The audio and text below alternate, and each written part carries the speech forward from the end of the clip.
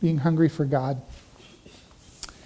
And I know it's really simplistic.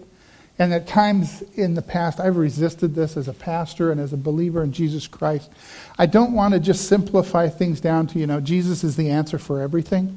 Because I know that there are complexities in the world. And there are some things that don't just turn on a dime because all of a sudden we got the right idea in our head or the right information. That some things require time to change and transform. But the more I look at what's happening in the world, the more convinced I am that without Jesus Christ, our world is going to go down a road of destruction. And I don't just mean eventually when people die. I mean destruction here and now. And so I really want to remind you at the front end that when we're talking about being hungry for God and we're talking about issues having to do with food and spirituality, having Jesus Christ in our life is crucial. It's crucial. If there's one thing I could give you, it is having the presence of Jesus in your life. I sit down with couples that want to get married, and the first time I meet with them, I tell them right up front, the one thing I can give you to strengthen your marriage is to put you both on a level playing field where you both listen to God first and obey Him. So I know it's simplistic, but I think that's just a base level, and I'm going to come back to that a little bit later. I did tell you that last week, I deviated a little bit, and so I'm going to cover a few things because I want to talk really quickly about the condition of our world and our society when it comes to food, when food becomes too important, when it becomes more important than God intended it to be. And this happens on both extremes, where food is too important because we tend to use food for things that it was never intended to do. Or it becomes really important on the other extreme because we don't have any. So in recent years, there's a term that's been adopted and is floating around sociological circles and political circles called food insecurity. Instead of just talking about hunger, now they're talking about food insecurity. I'll talk about hunger in a bit. But food insecurity, really, there's a big definition for it, and we'll get to that. But we're just talking about when the lack of food becomes critical, or the lack of access to food becomes critical. So that's the one end of the spectrum. The one extreme is when food is insecure. You're just not going to have enough. The other end of the spectrum, if I could come all the way over here, is food obsession. And this is where food becomes so important because we fixate on it and we tend to use it to do things that food cannot really do. And so just keep that spectrum in mind, that somewhere in the middle there's this healthy view, this godly view of food. So as we talk about this, I'm coming back to this food insecurity. Here's the definition that comes actually, I think, from our government. Came up with this in one of their documents. Food insecurity is the limited or uncertain availability of nutritionally adequate and safe foods, or limited or uncertain ability to acquire acceptable foods in socially acceptable ways. Now you go, wow, that's a lot of words, but why is that important? Here's why it's important, because it talks about just not being able to have access to the food because maybe there's drought or famine or war, but then it also goes on to talk about having access to food in socially acceptable ways. Not being forced to do things that in our culture we would go, that's wrong. I don't have to steal. I don't have to sell my body. If I have to do those things, there's food insecurity. If I have to do things that are destructive in order to eat, there's a problem. So that's the definition. I think it's a great definition. And in 2016, it was estimated that 1 in 8 Americans were food insecure. So, you could look around and kind of start counting people here today. That means that in America, 42 million Americans, including 13 million children. That's pretty significant for food insecurity. Now, that doesn't mean necessarily they went hungry. It meant their access to it was compromised or It just wasn't available. But still, 42 million Americans faced food insecurity. Even in our town here in Wichita, if you've been downtown, you know that's where our food pantry is, down there, right down Douglas and between Intrust and Century 2. I noticed driving down there a couple weeks ago, there's a new grocery store going in on Douglas. Until then, there has only been one store a block north of Intrust Arena that sells groceries in the entire downtown area. Now, if you're one of those people who lived in one of those beautiful lofts over there in Old Town or out at the waterfront, that's no big deal because you get in your $50,000 car and you drive out west or you drive out east, you go to Rock Road or you come over here to Newmarket Square and you buy whatever you need. But if you're a homeless person in that downtown area, or if you're one of the people who live like in the Shirkmere, that means you got to go a long way to buy basic food. And so people, even in Wichita, face food insecurity. So keep moving here.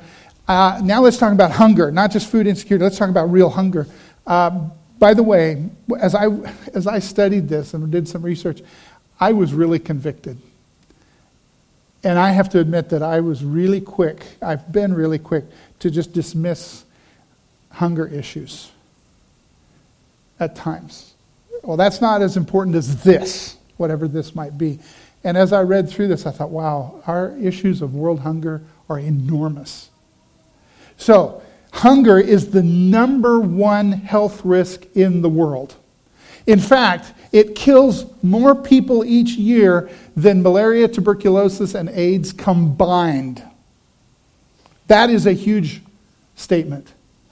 People die of hunger-related issues. More people die of hunger-related issues than malaria, TB, and AIDS combined.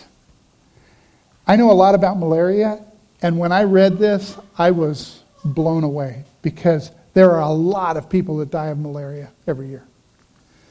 So take that out and do the math. That means that every 5 seconds, a child dies from hunger-related diseases. You got that? 1, 2, 3, 4, 5. Another one dies.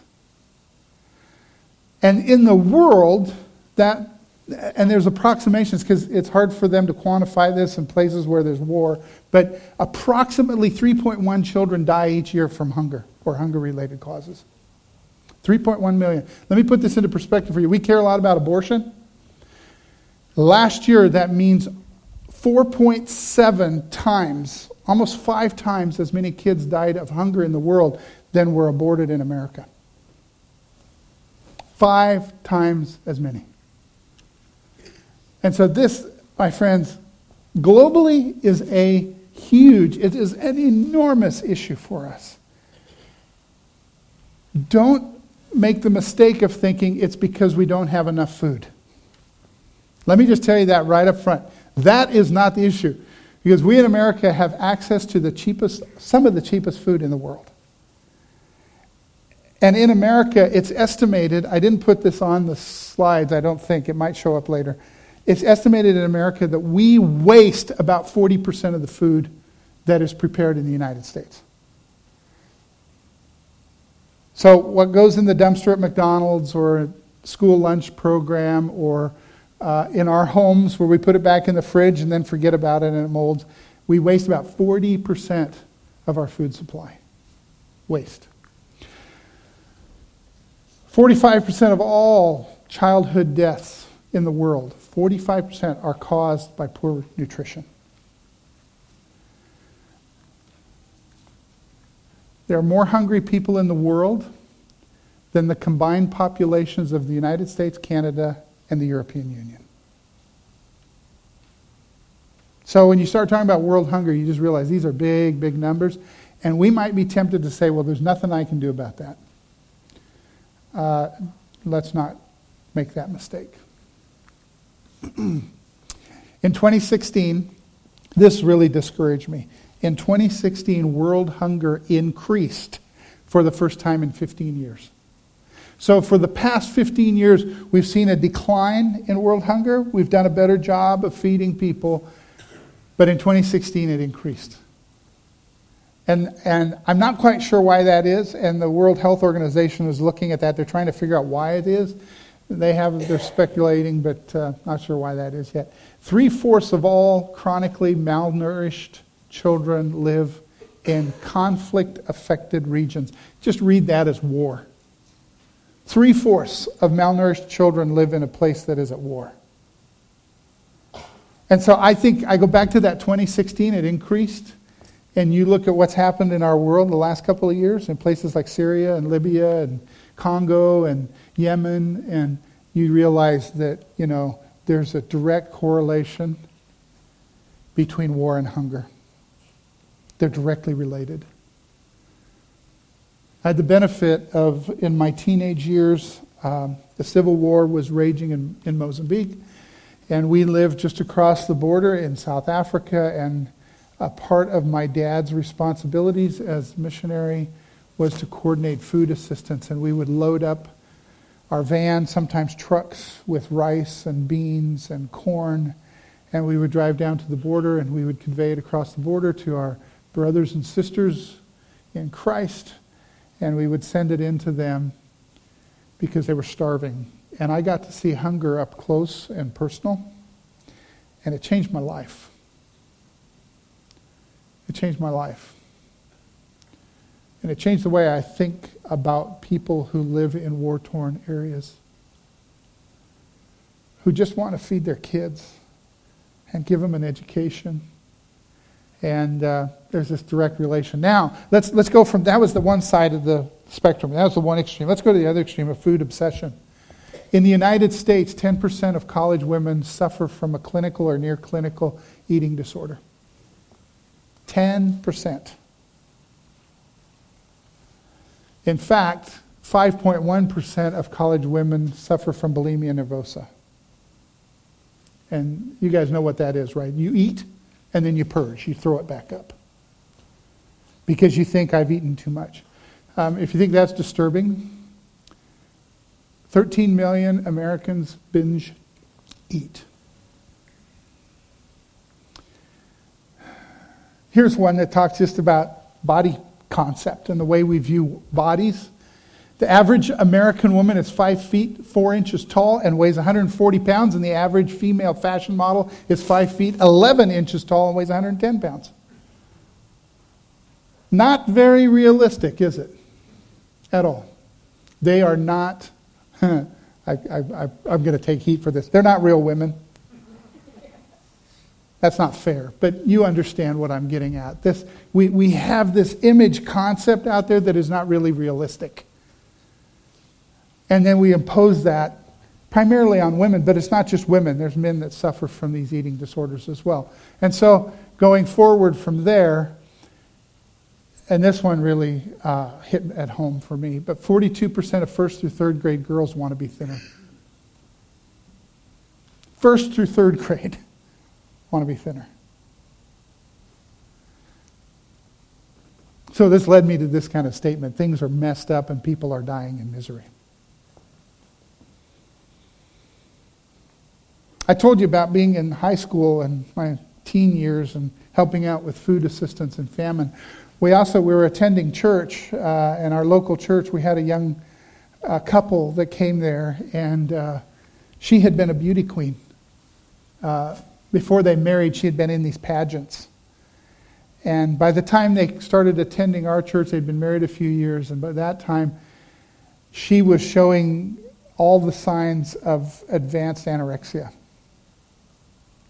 And so, as a teenage boy, here I balanced, I see people who are starving because they have no access. They just don't have any food. And I see somebody else who is starving themselves because they've been convinced that this is what beauty looks like.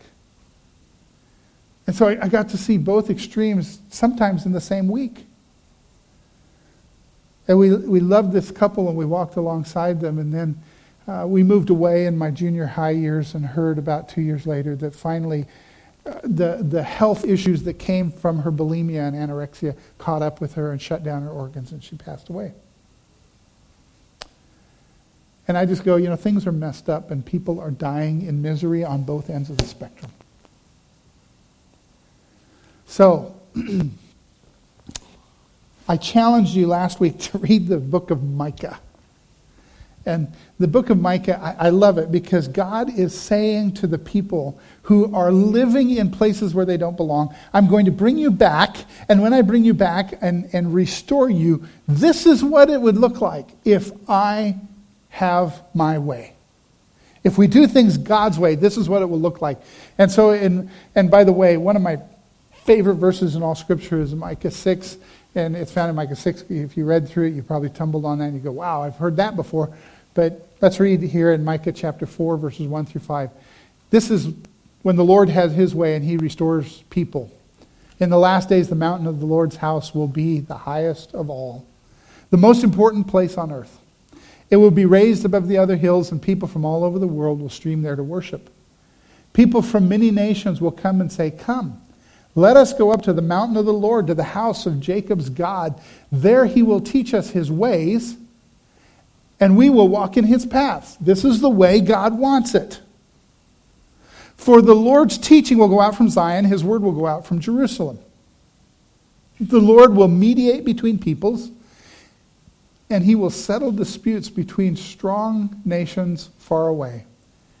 They will hammer their swords into plowshares and their spears into pruning hooks. Nation will no longer fight against nation nor train for war anymore.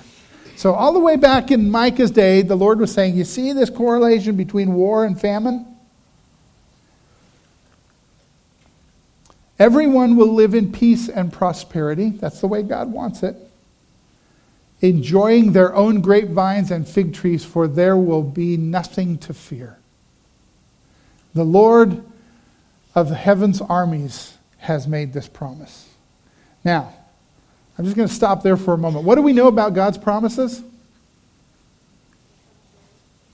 You can count on them, right? They come to be. If we do this, where we walk in his paths, we learn his ways, God will bring about these kinds of promises. So let's not make the mistake of being those people who go, you know what? Maybe in heaven that could happen. Let's not do that. Let's not forsake what God wants to do in this world with us. Though the nations around us follow their idols, we will follow the Lord our God forever and ever.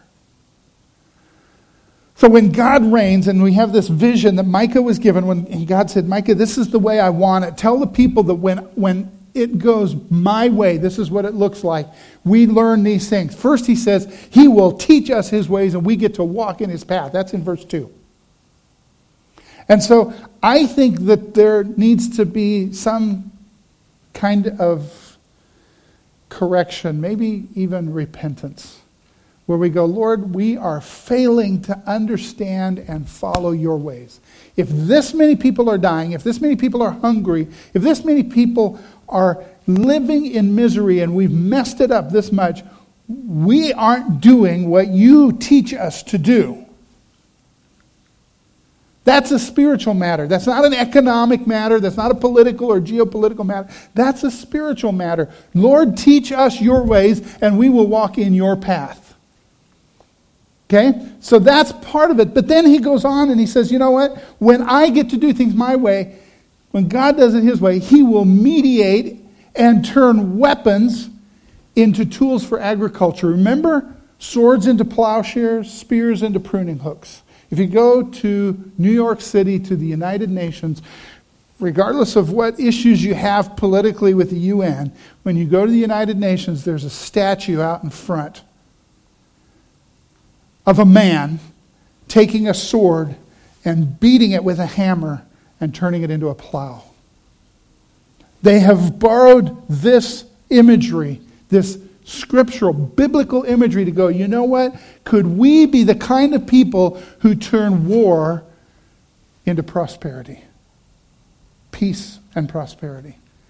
And as Micah is telling these words that God gave him, he says, I'm going to mediate these things. I'm going to bring war to an end. And when I bring war to an end, you're going to go, I don't need that weapon anymore, but what we could use is something to plant and harvest with. That is the Lord's desire. The next thing we learn in verse 4 is that peace and prosperity is defined by God as the people enjoying their own food. I'm going to go back to my high school years. We were helping out with famine relief. We would go down there. We would take what we could buy that good Free Methodist people here in America gave their money to buy. And we would go down there and we'd stop at the border and we'd get the food across the border. And there would be other trucks coming in. And frequently there would be big trucks coming in with sack after sack of wheat and corn. And they were in these white sacks that had red, white, and blue across them that said USAID. And I'm proud of that. Don't get me wrong. I'm really glad that America steps up in times of need and provides for people around the world who are starving. But I think that's a Band-Aid. Because Scripture tells me that when it goes God's way, people have their own food. They enjoy from their own vineyards. And they don't have to wait and rely on America to do it. But I'll tell you, if America doesn't do it in the crisis, we're kind of compounding evil, aren't we? So, now I want to jump forward into the Gospel of John. John chapter 6, verse 26. I'm kind of sandwiching these two messages together, so bear with me, I'm going really fast. Jesus replied, I tell you the truth, you want to be with me because I fed you. All these people are coming around Jesus, and they're clamoring to be around him, but remember, he fed the 5,000 with the loaves and fish, and he said, you want to be with me because I fed you, not because you understood the miraculous signs. I just want to stop here for a moment. Jesus has this understanding that he is drawing people to him primarily because they eat. They get to have food. The fact that he did it miraculously and he divided these fish and this bread, or the fact that he did other miraculous signs and he healed that person and he made them see when they were blind, he goes, no, you're primarily coming to me because I'm feeding you. It's not just the Free Methodist or the Baptist that, when we hold a potluck, people come. Even Jesus himself. Now, for some of us, for pastors and church leaders, we go, whew, even Jesus had this issue. That's why you come, because I feed you. And then he goes on to say, Jesus replied, I am the bread of life. Whoever comes to me will never be hungry again. Whoever believes in me will never be thirsty. Now, again, we can shift gears into the figurative and say, well, he's talking about this figuratively. He's talking about spiritual hunger and feeding. But, I think it's remarkable how over and over again in Scripture, the Lord uses double meaning. And he says things that mean one thing, but they also mean another. And I think this is double meaning, because I think that the Lord says, when you come to me, I'm the bread of life, and you'll never be hungry again if you do it my way. You won't be hungry spiritually, and you won't be hungry physically if you do it my way. So if we then, and I'm coming back to this, this baseline of Jesus, we need Christ in the world. So if we learn to feed on Jesus, I've got a couple of questions for you. If we learn to feed on Jesus, let's ask ourselves, can Jesus Christ really satisfy us? Many years ago, pastoring a church, there were some women in the church, they got together to do a weight loss program. It was really an incredible thing. My wife was a part of it. They got together, they did this weight loss program. The primary driver in the weight loss program was, when you feel hungry, you need to remind yourself that Jesus is enough. A couple of women in that program lost a tremendous amount of weight. But what I noticed more than the weight they lost was the demeanor.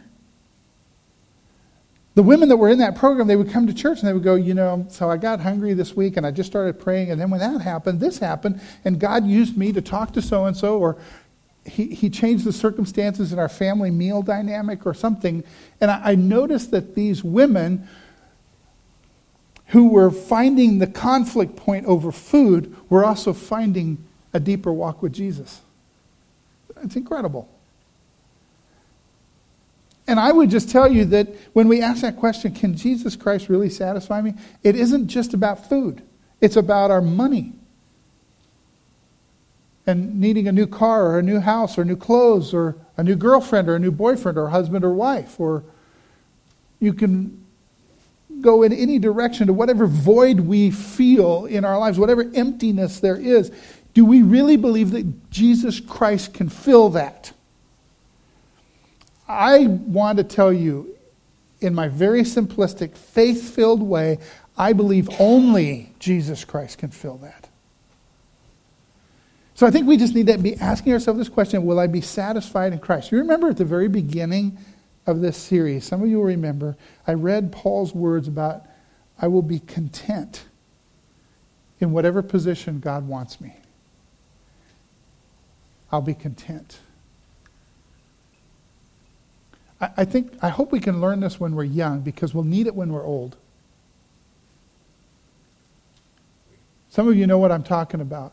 That, when we get older and our bodies don't function the way they used to, and we have to rely on things that we don't like to, am I content because I'm satisfied in Jesus Christ when the sufficiency of my physical health begins to drain away?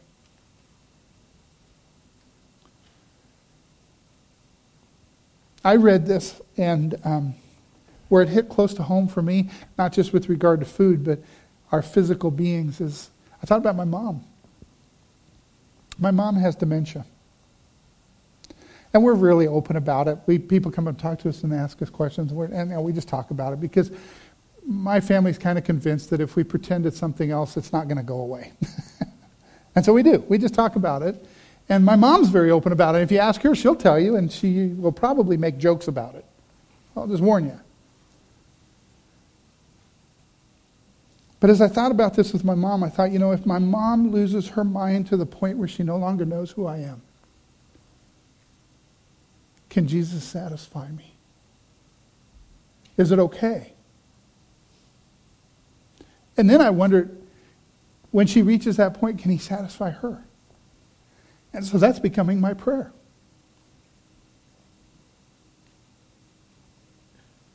Help us, Lord, be satisfied in you.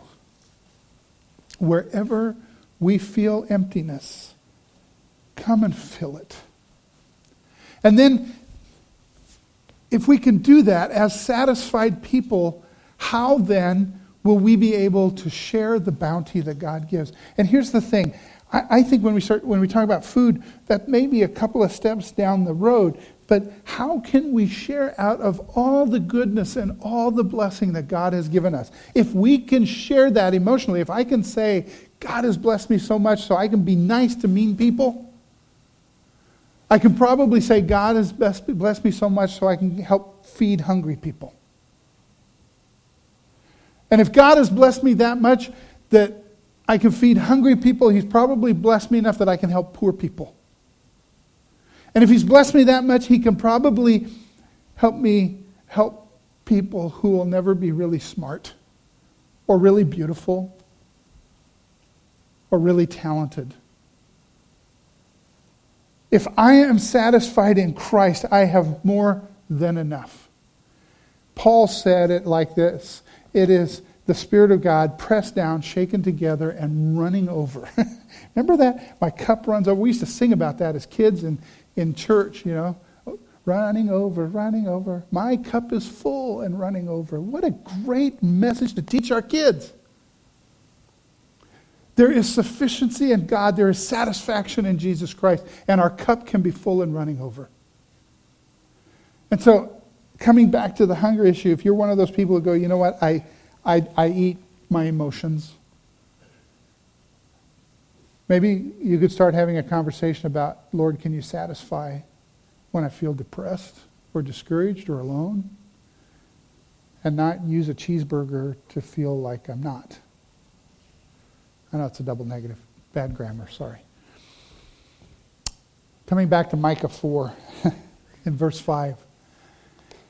Though the nations around us follow their idols, whether they think it's what we eat or what we've got or what we enjoy or how we're entertained, we will follow the Lord our God forever. And I would just maybe change that a little bit for these circumstances to say we will be satisfied with the Lord our God forever and ever.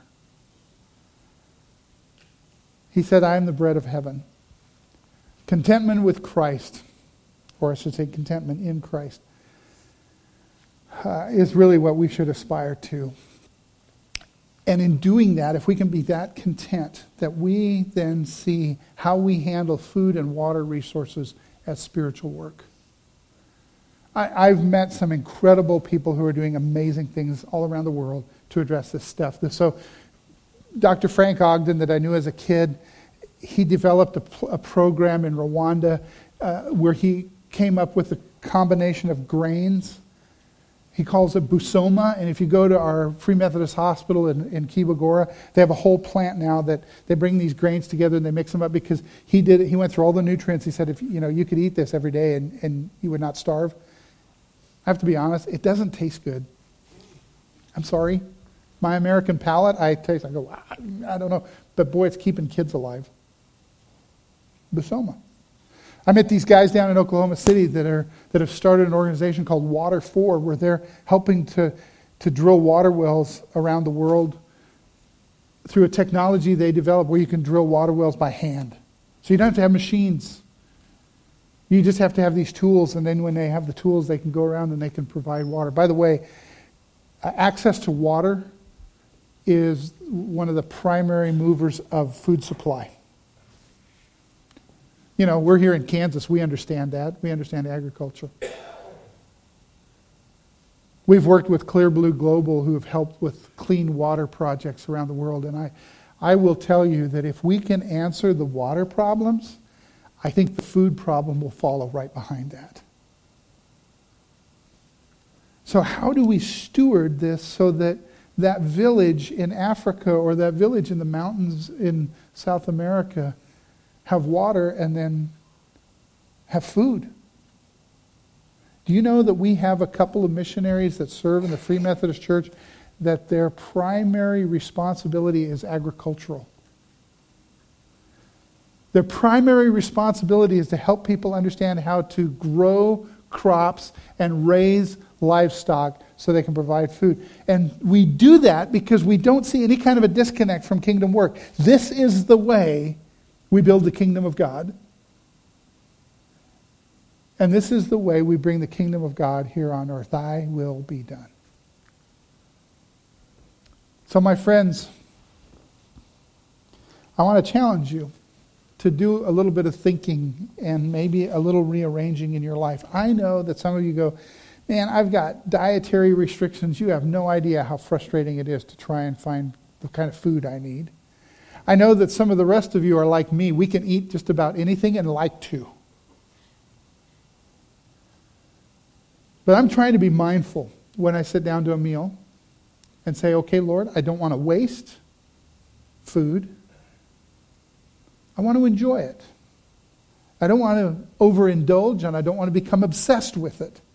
I want to hold it as a resource from you. And I want to be reminded that there are people not too far from me, but all around the world, who would give way more than they should to have the meal I'm enjoying. Let's pray together. Father God, I thank you for the way that you provide for us. You are our great provider. You placed this world into order in a way that the ground yields its crops. You've given us access to this, and you expect us to use it as good stewards. So help us, God. Help us understand how what is on our plate at lunch this afternoon affects somebody halfway around the world in a refugee camp because there's fighting right outside the fence, wondering if they'll get to eat it all today. And so, Lord, give us your heart and also give us your mind. We want to do things the way you want them done. We want to be able to see Micah's vision actually happen. And so, God, open our eyes and open our hearts to believe, to welcome, and to follow and obey. Amen. Would our ushers come forward? We will have our tithes and offerings.